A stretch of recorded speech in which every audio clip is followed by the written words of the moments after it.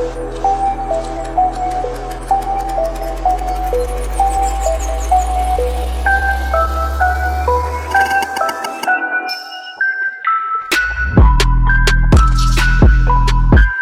is the American Toffee Podcast, your source for stateside views on Everton Football Club. Hosted by Alex Johnson and James Boyman.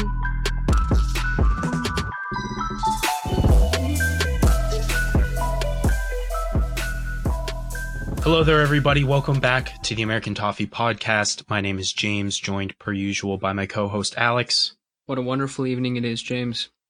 It is indeed, my friend. And joining us today, regular recurring guest, Ryan Williams. Ryan, welcome back to the show. Thanks for having me on. Such a riveting performance to comment on. It was just, I've barely come down since. What a high after that one, after Everton, of course, fell 1-0 to Spurs at their new stadium in what was probably the last fleeting glimpse Everton has at a hope to play in Europa League next season. Very, very unfortunate. And we will talk about the match, after which we will discuss, of course, some perhaps slightly more uplifting news in the Everton kit reveal and a couple new contracts for some younger players in the squad. But Alex, let's start with you. Lineups come out and it's an interesting lineup, just one change, and then the match kicks off in a bit of an interesting shape from Carlo today. Yeah, so immediately, well, to talk about the lineup real quick, we saw that Gordon dropped off the starting lineup for Tom Davies. And so we had Sigurdsson, Gomez, and Tom Davies all starting for the first time together since the restart. And so that right there, I think, told us that Carlo felt he wanted a bit more control in midfield. So we start off the match, and there were a lot of folks on Twitter calling for three at the back, thinking that we would go three center backs now that Mina was back and all that sort of stuff, maybe a little bit more defensive stability. And yet what happens is we get in possession and, it was very, very chippy to start and it kept that way throughout the entire match. When we were in possession, essentially Lucas Dean and Seamus Coleman bombed way up the pitch. They were sitting super high and Tom Davies would sit on the right, kind of in the right back position. And then Gylfi Sigurdsson would kind of sit in on the left and kind of the left back position. And so what would happen is we would try to essentially push the ball up the field on the flanks. And then we had Gomez sitting in the middle, kind of trying to link up play. The only problem was, as we moved into the match, we realized that it wasn't working very well at all. Yeah, it definitely wasn't. It was a neat setup, though. I mean, Davies tucking kind of inside, Coleman pushing up, because we've seen a lot of the last couple matches, the right back has been back. You know what I mean? Been playing way more conservatively. And you could see they tried to push Iwobi up a little higher. You saw Dean go a little farther up the pitch later in the match when Iwobi had to be subbed at half, but Iwobi went up higher and he looked like he was kind of going to be a trigger guy. But he wasn't in the middle. It wasn't like he was playing a 10 and they couldn't get him the ball.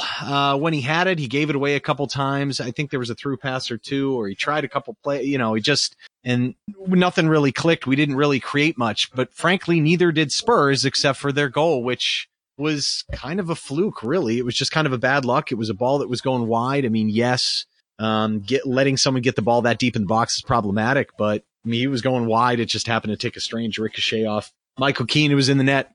Just kind of disappointing, but really the first half, they maybe got the better chances, but it really wasn't. They didn't create that much, I didn't think. No, not very much to write home about at all after the first half. And in full disclosure, I was passively watching the first half as I was engaged in a business meeting at work, so wasn't able to devote my full attention. But just in the glimpses and bits that I was able to watch, it looked almost at times, maybe not the shape or anything, but elements of play that kind of embody Everton at their worst this season, where it's very lethargic, very slow. I don't know about fitness. We've had a decent amount of time to recover since the last match, but you can tell that the players really don't look like their legs are fully under them just yet. Namely, I'd have to say Andre Gomez, especially as the game wore on. It was miraculous to me that he was not substituted at any point. And just no real incisiveness in the midfield. And we've harped on it again and again on this show, just the complete lack of connection or synergy from our defense to our forwards, just that empty chasm in midfield just looks bigger and bigger as the season wears on and it comes to a close. Yeah, it's tough too. Those guys in the middle, Sigurdsson and Gomes, aren't quick to begin with. And neither of them are naturally really defensive midfielders. You can look at the numbers. And the thing is, Tom Davies isn't either, but at least we played to Davies' strength today and let him be the progressive passer. sit back. I mean, he didn't have that much responsibility from a defensive standpoint because Andre kind of was shading over there a little bit.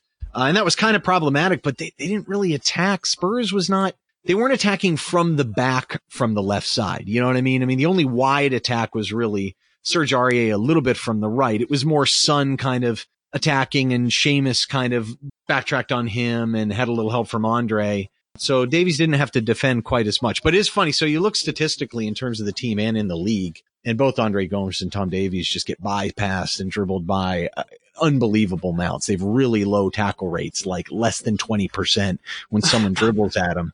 I know it's not good, but yeah, I mean, you're so right, James. I mean, a lot of those things that we've seen in the past just kind of came to fruition. But again, Spurs still didn't create that much.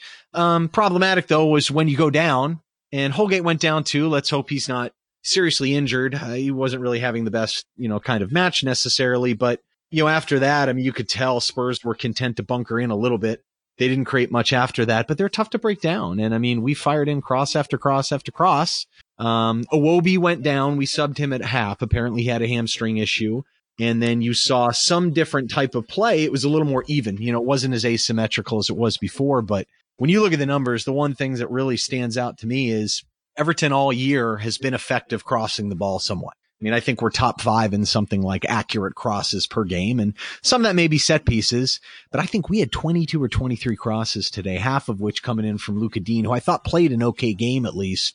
Definitely defensively he did. Yes. He had one accurate cross out of that. One. So, and what's even worse about that is, so fine, Holgate goes down, and that can be problematic. I mean, I think Yeri's been his equal, if not better, this year on defense. People don't like that opinion, but I think it's true. But okay, fine. On set pieces, you've got Calvert-Lewin. You have Michael Keane. You've got Yerry Mina in there. I mean, there is some height, some guys that are good in the air, Richarlison too. And nothing. One accurate cross. I mean, that was to me the biggest disappointment today. Fine. If both teams want to bunker in and not a lot of chances were created, okay. But man, when Yeri went in there, I thought set pieces were good, and there weren't a ton of corners. I think we had like 6 corners, but still. And then the other thing too, go ahead. I mean, I could go off on that one all day, but no, but I think you raise a good point. I mean, we didn't have a ton of corners, but we also did have a bunch of set pieces in fairly threatening areas, and that, out wide and even towards the top of the box that came to absolutely nothing.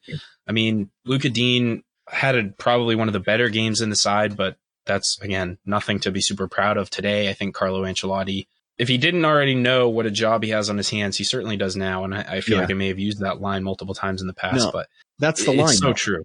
That's the line. I mean, you look at it. So Seamus today was, in a more advanced role, and we know he can dribble, but he really didn't dribble. And even he got the ball. He got the ball tactically too. Carlo did a good job of mechanically as a system getting him in the ball in dangerous places, and he didn't do much with it. I mean, we know he's not a great crosser.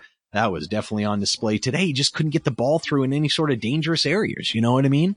You saw that. You saw like the lack of dribbling in the side. When Gordon came in the middle, granted he had fresh legs, but you saw him at least take initiative. And that was risky too, because now we've got someone in the middle that's really rushing up front. But Bernard, everyone kind of says, well, okay, fine. Iwobi's on the left or Richarlison's on the left.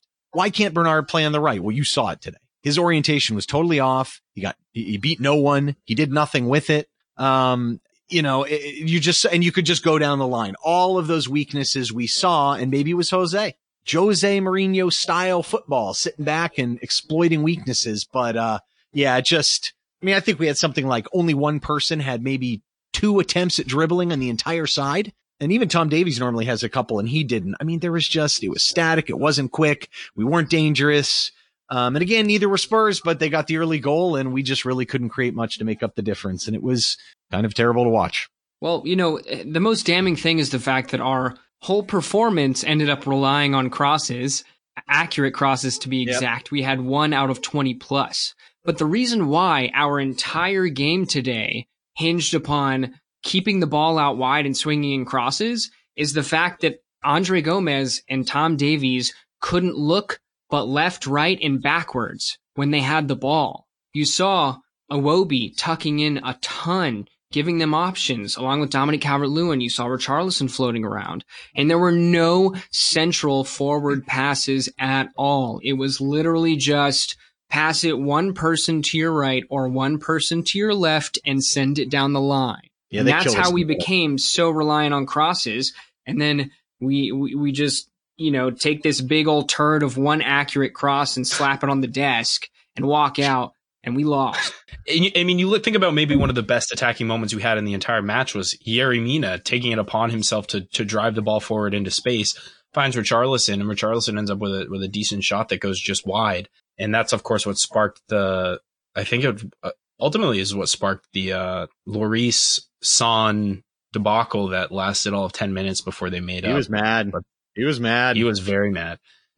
But like Yerry Mina really did, normally Mason, either Holgate or Mina are the ones between the two center backs to actually play with the ball at their feet. Obviously, Michael Keane, not his strong suit. But I did like to see that from Yerry Mina today, as little as it ended up mattering and as frustrating as it was to not see that from our actual players who are intended to play offense.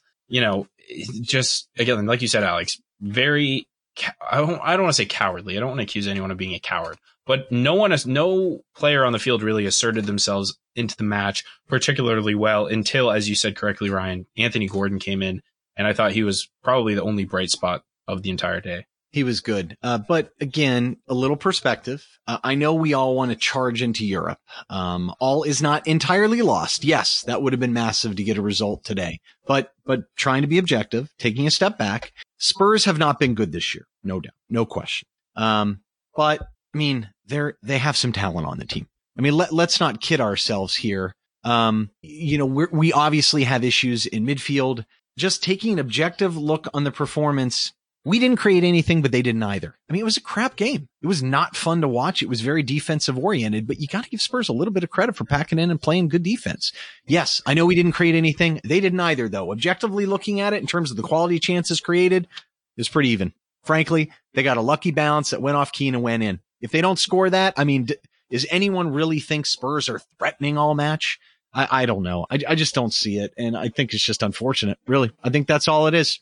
But yeah, we're going to have to still play much more dynamically in attack next week. But we also have a team coming up that's going to go at us a little bit that won't be bunkering down. That's for sure. And that might be a helpful thing, honestly, even if that team's playing pretty well. No, and I think you're right. I think Mourinho's general, obviously everyone's sort of familiar with Josie Ball at this point. He's not going to exactly surprise anyone.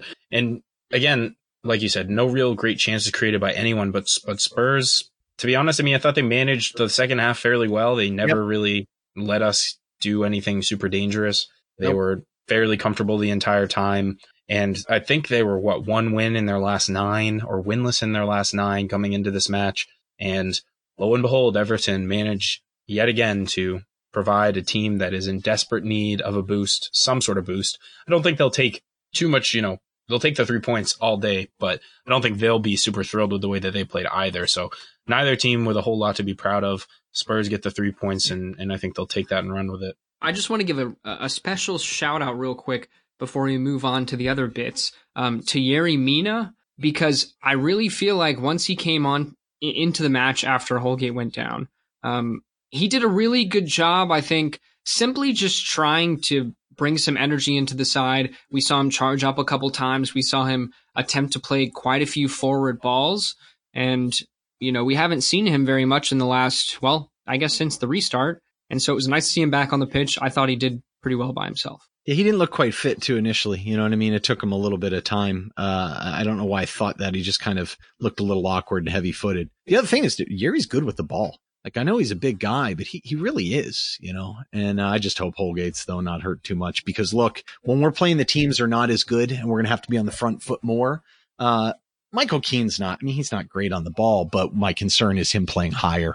Yep. It just doesn't work. I mean, we know we don't have that third center back too, so that's even more problematic. And that can also segue into another center back topic if you like, but we don't really have anyone that's a third. I don't even know what we do other than putting maybe Dean in there, right, which would be a little strange. I think he's an underrated defensive player and he's better in the air than people give him credit for, but he's very good in the air. Yeah.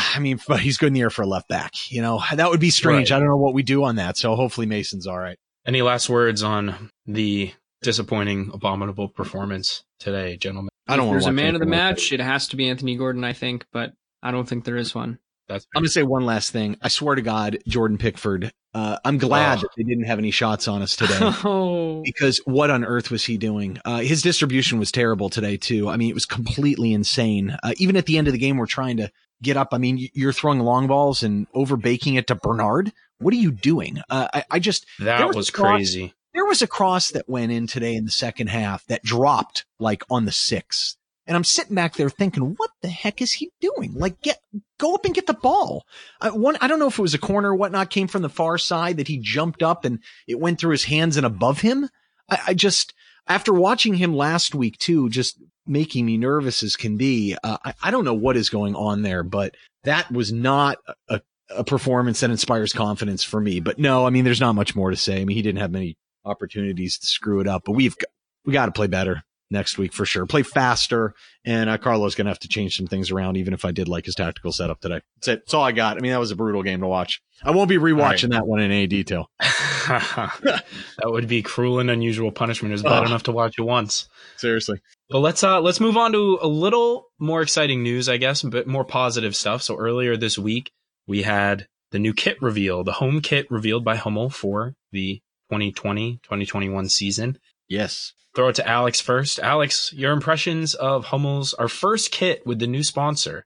I really like it. I mean, I think it's a little simpler than I anticipated, because I think in this instance, like with how hyped up it's been and knowing like we're the flagship brand and blah, blah, blah, blah, you know, it could have been easy to overdo it. But I think honestly, simple looks good on it. I like the chevrons. I think the collar looks neat. You know, the kazoo logo looks a lot better than Sport Pesa, which is pretty cool as well. So this might be the first kit I buy before the season starts, as opposed to once they hit X% off. Yeah, I like them. I think they look pretty nice. They look slick. They look simple, but dude, the training gear. Oh, yes. Some of that looks pretty darn nice. I'm telling you what, that white hooded jacket, telling you. Yep. Oh, I know. Yep. I know. And then the hoodie, you know, the men's hoodie there with the chevrons down. I'm telling you, man, that's some. Yeah, I mean, the only problem I have is we don't know about the sleeve sponsor yet, because if you order it now, does it come with? It's got to eventually come with the sleeve sponsor. I get if you want it that way, which I would assume most people do, especially if it has Angry Birds on it, because nothing is cooler than. Don't get me started, Ryan. Do not get me started on Angry Birds. but and it's funny too. I mean, obviously they set records in terms of ordering, but I mean, how many people ordered a Gordon jersey? Because you know some people wanted. Oh man, yeah. But is he going to be 42? I don't know. But yeah, I was excited. I almost went and just killed and crushed my credit card out there, but I'm going to wait for the sleeve thing first to make sure it's on there. And then, oh yeah, I've already taken family orders. It's pretty much on. You got to figure they'll probably go a little crazier though with the away in the third though. You know what I mean? Oh, absolutely. No, I think they really needed to, especially with the royal blue kit, like people are so particular. There's so much history, such an integral part of the club, the home kit. I think they really kind of had to play it a little bit safe with this one, just to kind of dip their toes in the water, get a feel for what the response would be like. And it was overwhelmingly positive. They didn't overstep their bounds. I think they really, and what I really like is the keeper kit with the sound waves for Z cars. That's different. We're told, we've been pronouncing it wrong for so long, Z cars, but it's Z cars. It's Z cars to us. Well, that's just like Brand's whole team. Is that AZ or AZ? Everyone says AZ. I don't know. That just sounds weird. I just sound like a Euro snob. No offense. You're right. Fair enough. Well, we're getting our American perspective on stuff, right? Like if you true. No, dead you're right. cars over here, people would be like, "What are you talking about?" But so, I mean, we know it's right, but you know, we can't totally alter our language for where we're going to be. But that's an overall cultural conversation we don't need to go. No, you're fair enough. And back to the kits just for a second. Like, I think more so than the kit itself, I think people are just really glad to be rid of Sport Pesa as a sponsor. Yeah. I think the kazoo, like the lettering isn't dramatically different, but just to be finally free of a betting sponsor, to have a bit more wholesome brand associated with the club that we all love. And it looks sharp. Like there's no ifs, ands, or buts about it. They knocked it out of the park. And I think you're right, Ryan. They will probably get a little bit more adventurous. Whether we'll see the heights of adventure that we've seen them do for some of like FC Madison. Ford Madison, those are so sick. Yeah. Ford Madison. like something like that. I don't know if we'll ever get that crazy, but I'm hoping that they do something with like an amber or, you know, something along those lines, or an all black, something really clean. But yeah, great start to the Hummel legacy at Everton. I think everyone's very pleased with how it's all started. And again, once the sleeve sponsor is revealed, yeah, I'm going to max out my credit card, I think. We're Americans. We love jerseys. We got to admit it. We do it. We do. It's kind of our thing. And I haven't bought a home kit. The last home kit I bought was my Ross Barkley, I think in 2015, 16. So I think I might have to go with a classic Baines if he resigns. That's what I've been saying. If he signs that extension, I'm going Bainesy. Decent. I feel almost compelled to do like a Wobie or Keane just to make people mad. Just to piss people off. I just feel like I swear, people out there, anyone listening, he has been a good player in the past to Wobie. I just feel compelled to defend him because everyone's like, he's crap, he's terrible. He's not that bad, folks. Cut him a break. Jeez. Moise Keane too. He's all right, man. Just needs a chance. Oh well, no one's gonna believe me. Fair. So let's wrap it up with these two, signings, I guess you could call it. The first one, Jared Branthwaite, who we signed about 6 months ago, 17-year-old center back, and he's been training with the first team squad, at least since the restart.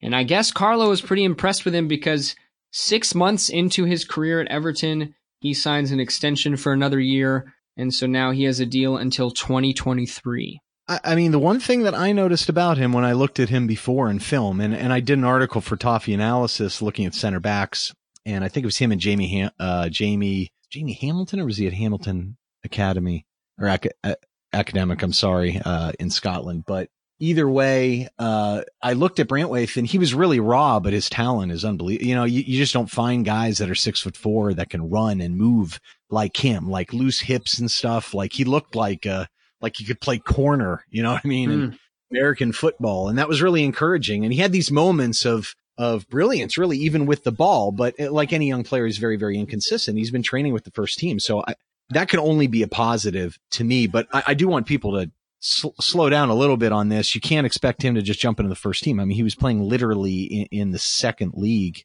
you know, the fourth tier, you know, 6 months ago.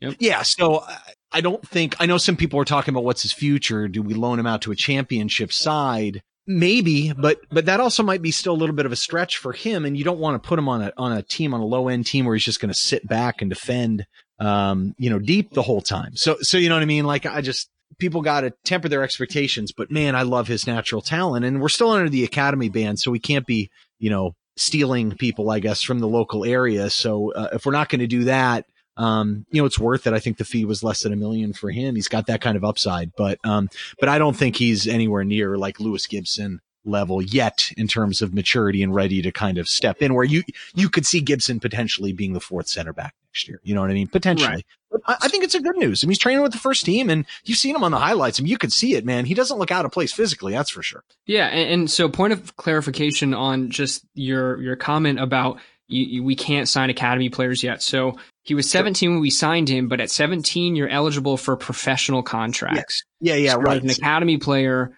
when we as Everton fans are accustomed to seeing, a notification pop up, like let's say, I don't know, Tom Davies signs his first professional contract.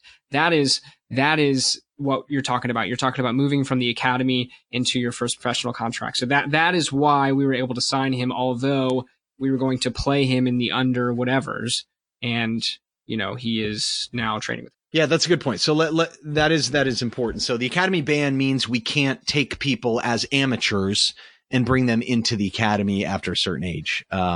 There's limitations on that. They have to start in the academy. Whereas what you realize is that there's a reason why someone like Brentford has been so successful and have basically killed their academy. Why? Because anyone who's decent would leave before they sign the pro deal and go with like Man City's academy and stuff. That's just how it is. But Everton's one of the few that has a good reputation as an academy and could be doing that, but we can't because we're under the ban. But yes, an example this week, I guess, where Sebastian Christensen, who is a Danish defender, he's a center back who we joined us from his club, Lyngby BK. I don't really know them very well. I mean, my Danish league knowledge is minimal, I guess. But that's a different scenario. It wasn't like a domestic player in England that was ditching, their local club to join Everton. So I think that's how we kind of got away with him. But yeah, he's different. He just signed a pro deal. That's a very different thing than an academy ban, which prevents us from stealing amateur players as well. And I use stealing in a very nice, kind, fair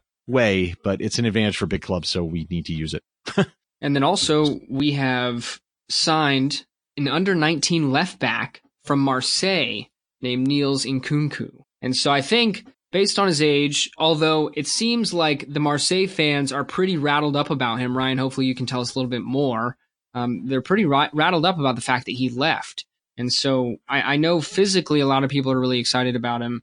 And I would assume based on his age and the fact that we're still offering Baines a 1-year deal for next year, that he is definitely going to be playing with the academy players until at least a loan may present itself. Yeah, I think he's going to be, they're just going to throw him in for where Matty Phones was for the U23s, I think.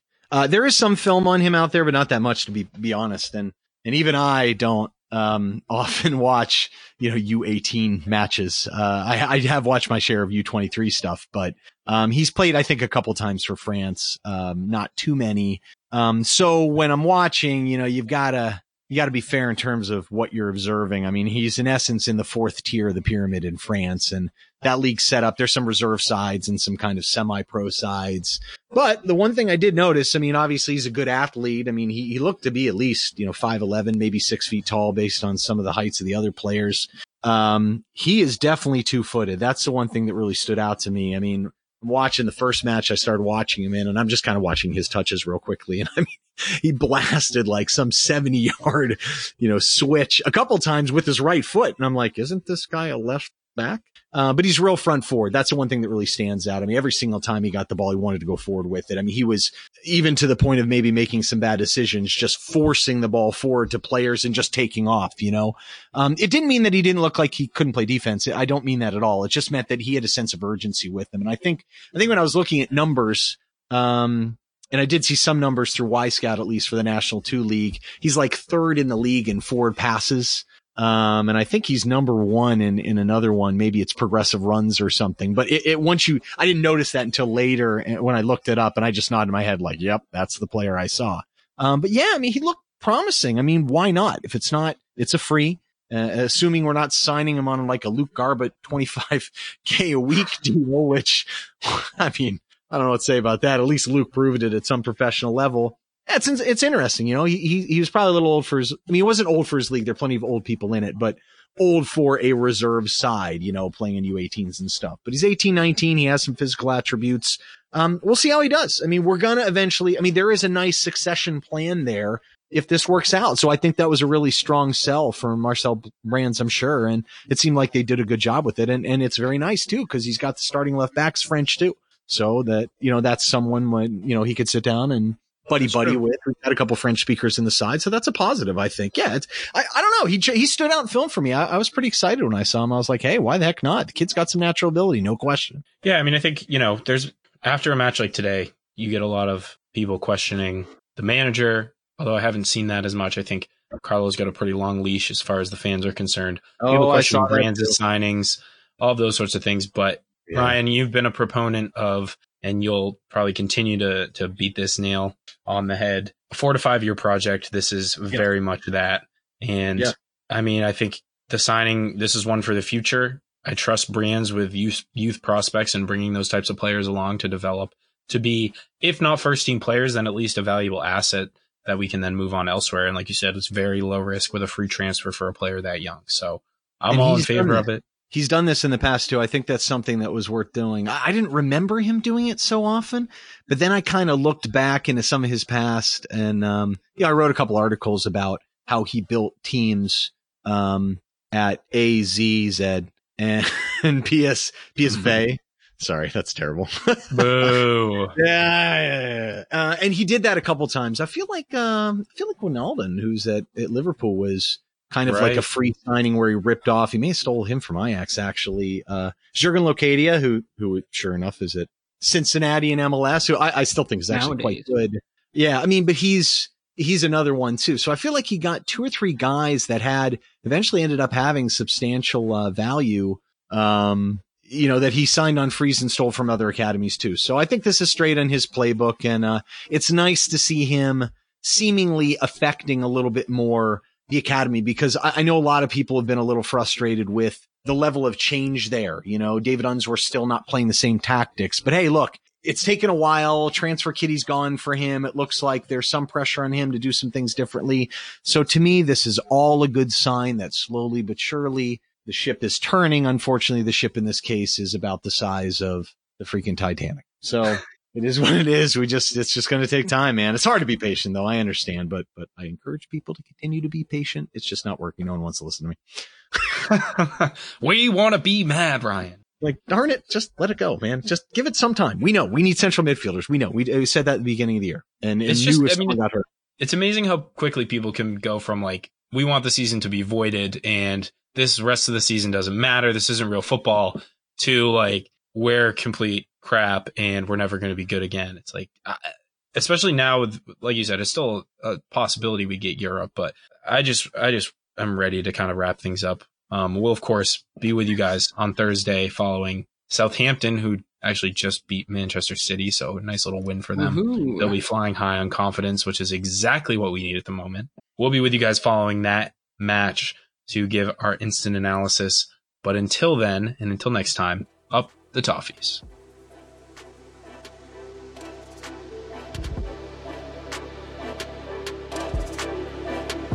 Thanks for tuning in to the American Toffee Podcast.